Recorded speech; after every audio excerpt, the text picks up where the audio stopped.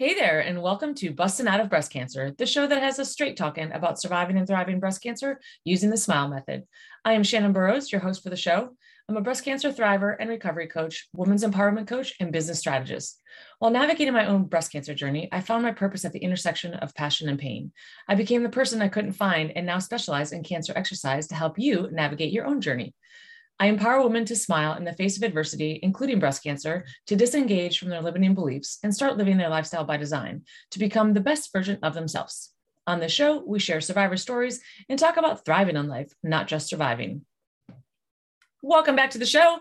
This week's episode, we are talking to the founding member of the AiRS Foundation, Morgan Hare. And if you have not heard of the AiRS Foundation, wait until you hear everything she has to say about it. It is an amazing organization out there helping women that are navigating their own journey through breast cancer. And welcome to the show, Morgan. Thank you so much for being here. Thank you for having me. Just to give you a little bit of history of how we started the AiRS Foundation, which is Alliance in Reconstructive Surgery, is my dear friend, Janet Dendlinger. She and I have been friends for over 40 years. And like everybody else, we've all had ups and downs in our life, but we wanted to do something to give back. And it had to be about women because we're very much about empowering women and doing things for other women. You know, that's important to us. So I wrote to a plastic surgeon here in Dallas, Dr. Rob Rourke, and asked him, what's something no one's talking about? What needs to have a voice that doesn't have a voice? And he wrote back to me and said that up to 70% of people who've had breast cancer either don't know about their reconstruction options and or they can't meet their copays or have no insurance, which was astounding to us because everybody we knew, first of all, didn't talk about it much. And second of all, had insurance. So when we started to talk to people who were part of the underserved population, we realized it was a huge problem. That they would go to the doctor, they would talk about mastectomy, but they would never talk about reconstruction and why that was an important step of helping a woman restore her self-esteem. And, you know, if you're making $30,000 a year and your copay is $5,000, are you going to feed your family, pay your rent, or are you going to have reconstructive surgery? It really put a woman in a bad place to sort of think about, does she do something for herself or does she take care of her family first? Or 30 million people in this country still have no insurance. So that led us to really start the AiRS Foundation and start the conversation about why breast reconstruction is so important to women who have either had a mastectomy due to breast cancer or a prophylactic one because they have the BRCA or some mutant gene that led to them doing this procedure. That is unbelievable. And that is such a huge issue that we do face. As women, we kind of take on the role of everything, right? And we always want to put, I like to empower and tell women, you have to take care of yourself first. It's like that meme with the airplane of like, who you're gonna put your oxygen mask on first or the person next to you, your child. And it's so important that we do take care of ourselves, but that is a real problem. Do we pay the rent? Do we feed our family? Or do I get the surgery that is necessary in order for me to, thrive through my breast cancer journey? Right. So I love that you came up with this organization. And what I think is even exciting or amazing is that neither one of you had breast cancer. No, neither one of us has breast cancer. But what we do know, it's a huge issue. At least 1 in 8 women get breast cancer, and it's important. It was an important issue. Yes. So even though neither one of us have had breast cancer, it still was important for us to do something about it. And when did you start the AiRS Foundation? We started the AiRS Foundation in 2014. And, you have to go through the whole process of becoming a 501c3 organization, figuring out what to call it, and then how to get the word out. Because what was interesting to me in the beginning, when I would tell people we were doing this, they would say, but they're healed, they're over their cancer. Why does this matter? Which was astounding to me that somebody would just think just because you're cured means that you're feeling good about yourself and moving on with your life. It's not that simple. Not that simple at all. I mean, there's women that go the rest of their lives just not feeling good or confident in their body and feeling good about themselves. And that's really sad. It's sad that, a disease comes in, takes over our mindset. Right. And and our emotional well-being. And I think that's horrible. And I think that's why it's so important that we advocate for other women to take control of their lives. That's why I really try to focus on lifestyle by design and take control of your life to become the best version of yourself. You are in control of that, your thoughts, your feelings, everything. And sometimes if you just don't have the right tools in your tool belt, it's hard to have that mindset. It's hard to shift that.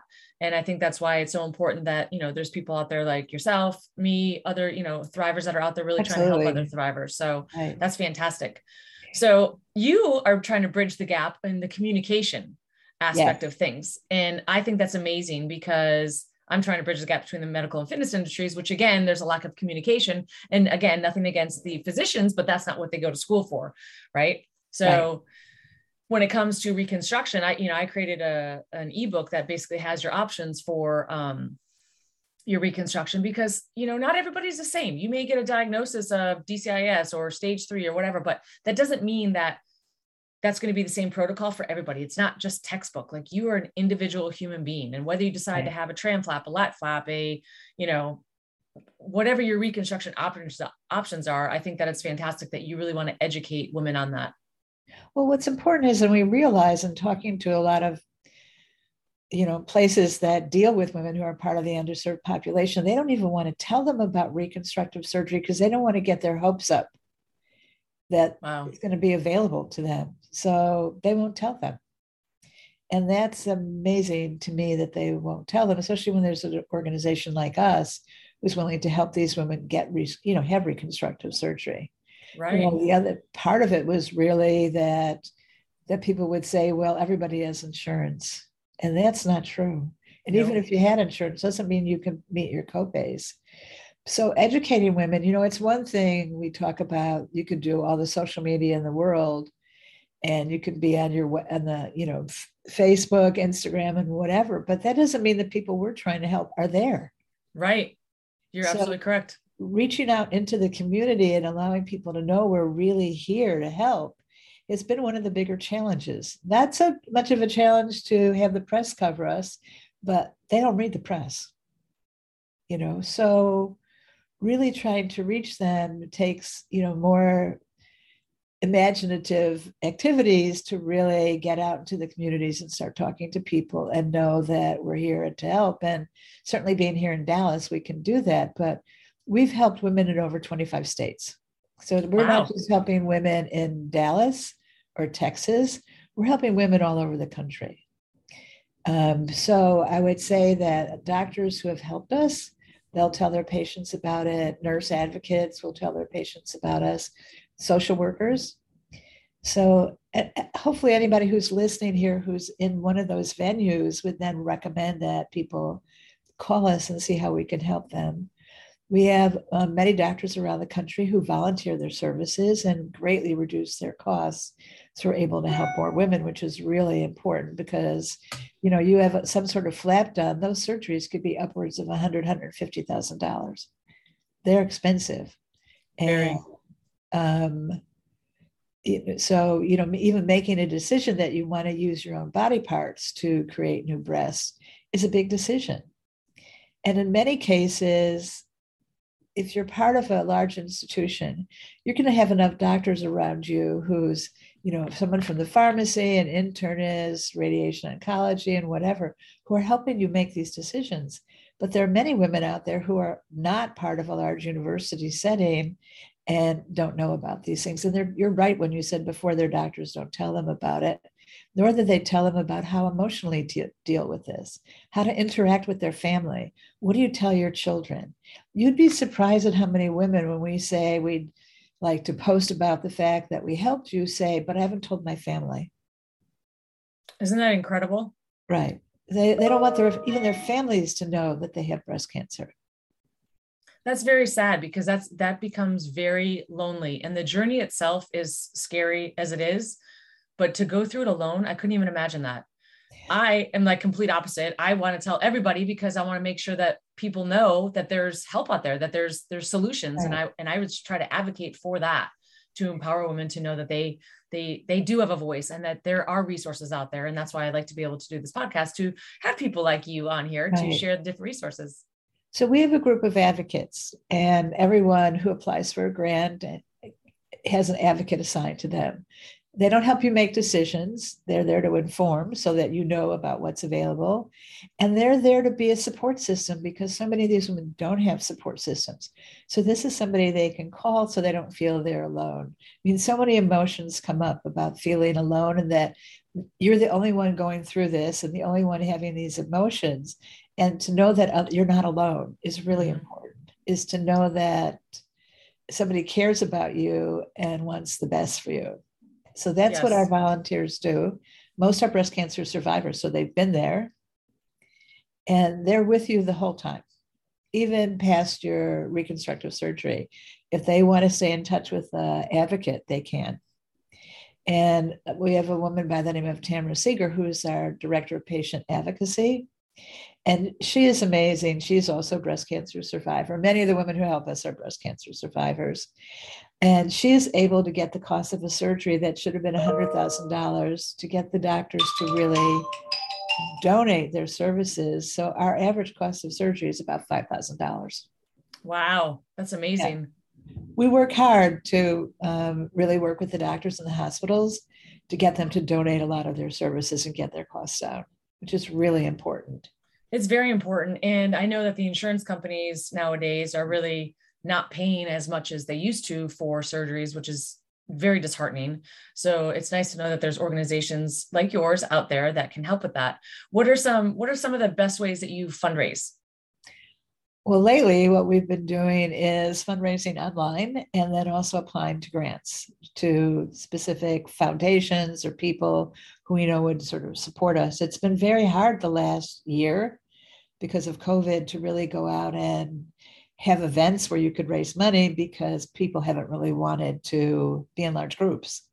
I think that's changing somewhat, and our plans for 2022, which seems to me is just around the corner, which is scary. Exactly. Like, really? Is it the end of the year already? And am I buying Christmas presents? I mean, it's just exactly mind-boggling to me that as much as the sort of the pandemic has been around, the year is still passing us by at great speed. I know. How does that happen? I have no idea how that really happens, but right now we've been working with Dr. Jonathan Bank and Dr. Ron Israeli, and they've created a book called Restore. And Restored really shows pictures of 12 women who have had breast reconstruction either due to having a mastectomy for breast cancer or doing it prophylactically. And it's photographs of them and their journey. And then what they did is they created plaster casts of their breasts and their bodies, and they made sculptures out of them. And it's a really wonderful tabletop book. They've done this with Allergan, and then this wonderful internationally known photographer, Eric Sabag from the Form Collaborative. And they've made the books available to us. And you can buy one, or actually it's a donation. So you would donate $50 to the foundation and you get the book. So you get a tax deduction for it if that's meaningful to you. And it's free shipping. So we really try to make the book as available to as many people as possible.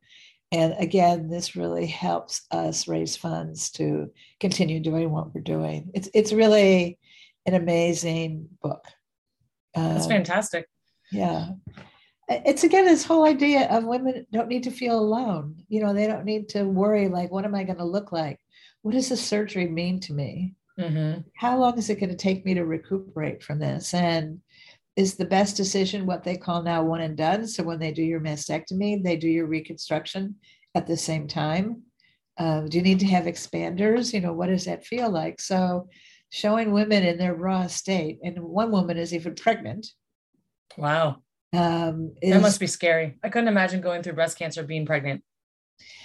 No, and there's one woman who actually wrote her thesis on young women having the gene, and what it's like to be in your 20s and to find out that you have this genetic mutation.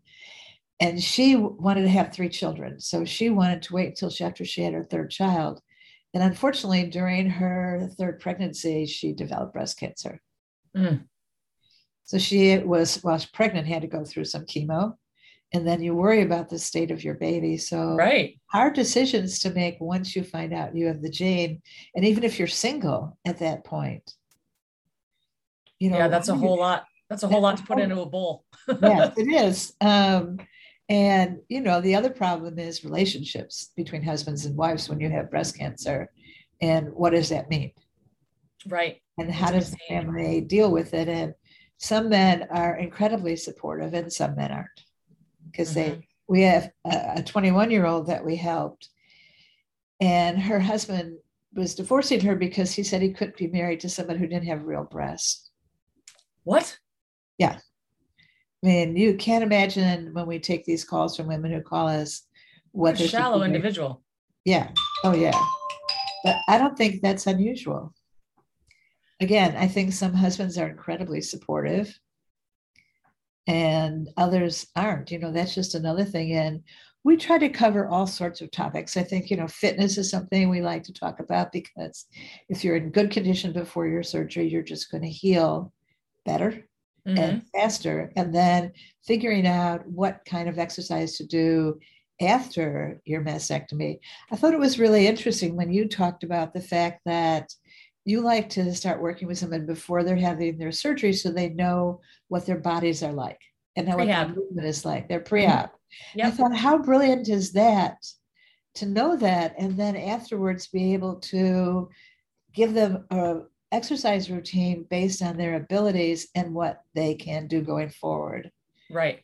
I thought that was just terrific. Well, thank you. Yeah, I think it's really important. And it's, again, one of those things that is not talked about because it's not really part of the regimen of you get your diagnosis, right?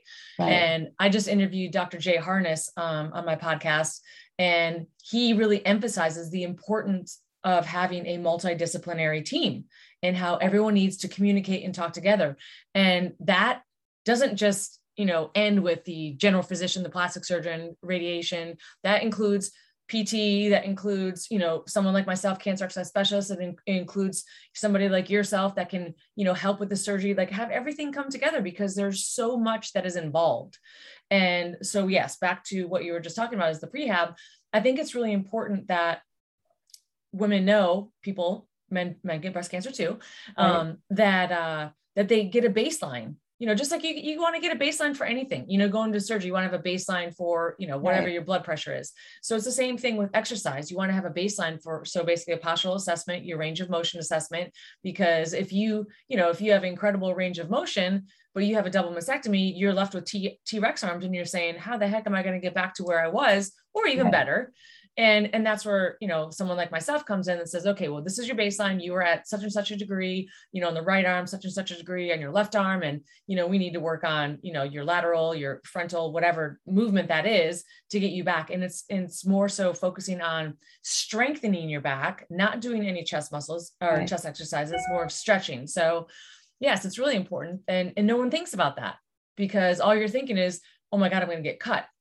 Where am I going Right. to get cut? What's going to happen? What muscles are going to be Right. affected? But you go back to a regular gym or you go back to a trainer that doesn't have the knowledge that I have or any other cancer exercise specialist. So you don't know if you're doing the proper exercises or stretches. You don't know, that trainer doesn't know where your incisions were, what muscles were affected, what medications and treatments you've had, what the side effects that come along with that, whether there's risk for lymphedema and Right. all of those things. So yeah, there's a lot. And I think that's why it's so important that we get out there and educate people. I mean, the other subjects we cover are sexual problems. Mm-hmm. You're all of a sudden you're having chemo and you're going through an early menopause. And what does that mean? And how shocking is that if no one said to you, this is what's going to happen to you? And Right. then you sort of lose interest in sex and everything else. And how does that impact your relationship? It's a whole Um, snowball effect. it's really, it is. And then the psychological effects, we're coming upon the holiday season. And how are you keeping up your great attitude when everybody's talking about Christmas and everything else that's going on, and you're still dealing with this whole situation? So we also try to cover subjects that deal with everything that happens in your day-to-day life and what that means.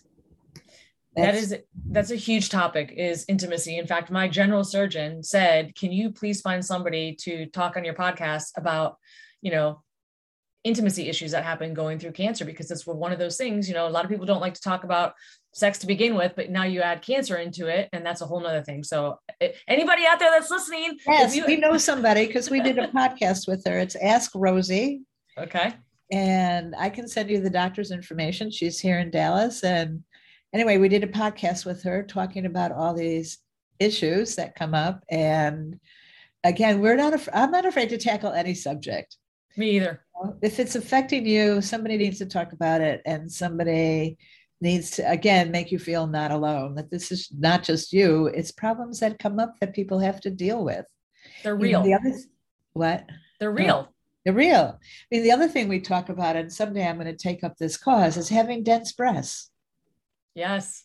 I mean, over 50% of women have dense breasts. You could be small breasted or large breasted. And what does that mean? And I really believe that every woman in her 20s should have a baseline mammogram. Yes.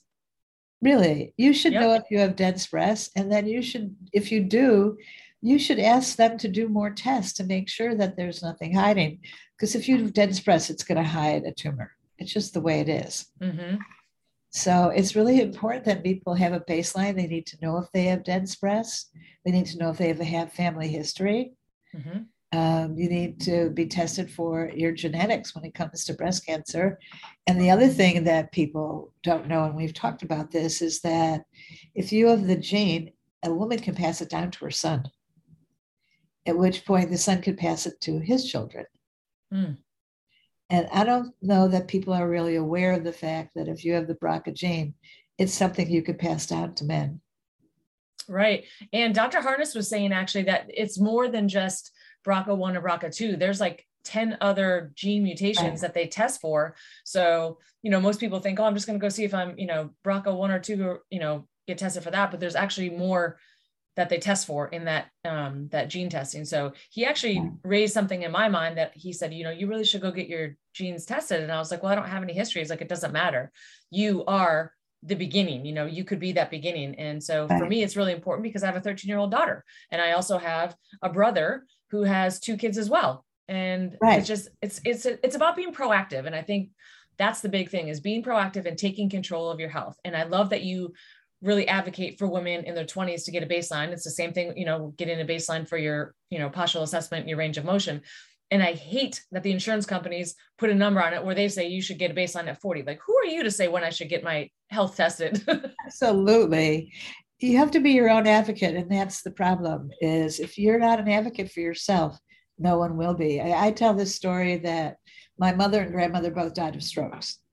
So a couple of years ago, when I went to the doctor, I said to him, should we be looking at my carotids? And shouldn't we be doing an ultrasound of them? I mean, if I have both female family members, has happened to, and then he did order ultrasound of my carotids. But if I wouldn't have brought it up, he never would have, and he's a great doctor, nothing against him, but he wouldn't have brought it up. I mean, it's scary. It's scary that if you can't advocate for yourself, who can advocate for you? Right. And how do you get the information out to people? Like, how do you educate them about all this? Women's health is so important. Men's health is too, just in case there's anybody out there listening. Yeah, well, men's health is important too, but so many of these great studies are all done on men. The big study they did on heart disease, there were 50,000 men in the study and no women. That was a study done back in the 60s. And just to digress a little bit, women experience heart problems in a very different way of men. One of my friends who's a nurse in the emergency room told me that if a woman comes in with jaw pain, she could be having a heart attack. Who knew that? I didn't know that. I didn't know that either until he told me that. So there's so much that we all need to think about when we think about our health. But, breast cancer doesn't affect just women. I mean, they say the average age of breast cancer is 62, but that's an average. And there's still very many women in their 20s and 30s who do get breast cancer. Yes. And deal with it. And they need to know. We all need to know. We all need to be aware of our own bodies. Absolutely. And take control of it. Yeah. right? Create that lifestyle by design. So I love everything that the AiRS Foundation is doing. I think it's amazing. I'm so blessed to be able to have you on my podcast to share what you're doing for women in the community and be able to get that information out there. So if you would like to learn more about the AiRS Foundation, you can go to airsfoundation.org. If you go to the top right, you'll see where it says Restored, and that's where you can make a donation to get that new book called Restored, to help with any funding that you can do for the women. So is there any last bit of advice or one thing, like what's the one takeaway that you would like listeners to make sure that they take away today? Really, two things. One is the first Okay. of the month, do your own breast exam. It's really important. And two, we're here to help. The AiRS Foundation is here to help. And it's easy to fill out an application. All somebody needs to do is provide their diagnosis and their finances, because we want to make sure that we really help the women who need our help. Absolutely. Yes. I like to call all these women that I meet throughout my breast cancer journey, I call them my breasties. And I always say that it's the club that I never wanted to be a part of, but I couldn't imagine not being in it, because it's just, I mean, the community that I've built with other survivors and thrivers has been amazing. And I really feel like it is a community that we really do just try to help and give back. So that's what you want to do, is give back. That's yep. really important. That's why I say I found my purpose at the intersection of passion and pain, because I feel like I was meant to be a voice to help other women and educate them on the importance of cancer and exercise, prehab, whatever that is, taking control of your life and empowering them. So I'm so glad I was able to have you here on the podcast today. This has been amazing, very educational, very empowering and inspiring. So again, I will put the link into the show notes. It's for the airsfoundation.org. Please go check them out, support them, follow them on social media. And please remember to pass word along about what it is that the AiRS Foundation does, because they're doing tremendous things out there in the world. Thank you so much for listening. I hope this week's episode has somehow changed your life with a smile. If you are looking for guidance through your breast cancer journey, including your recovery, but don't know where to start, head over to shannonburrows.com and let's chat. Until next week, live well, laugh often, and love much.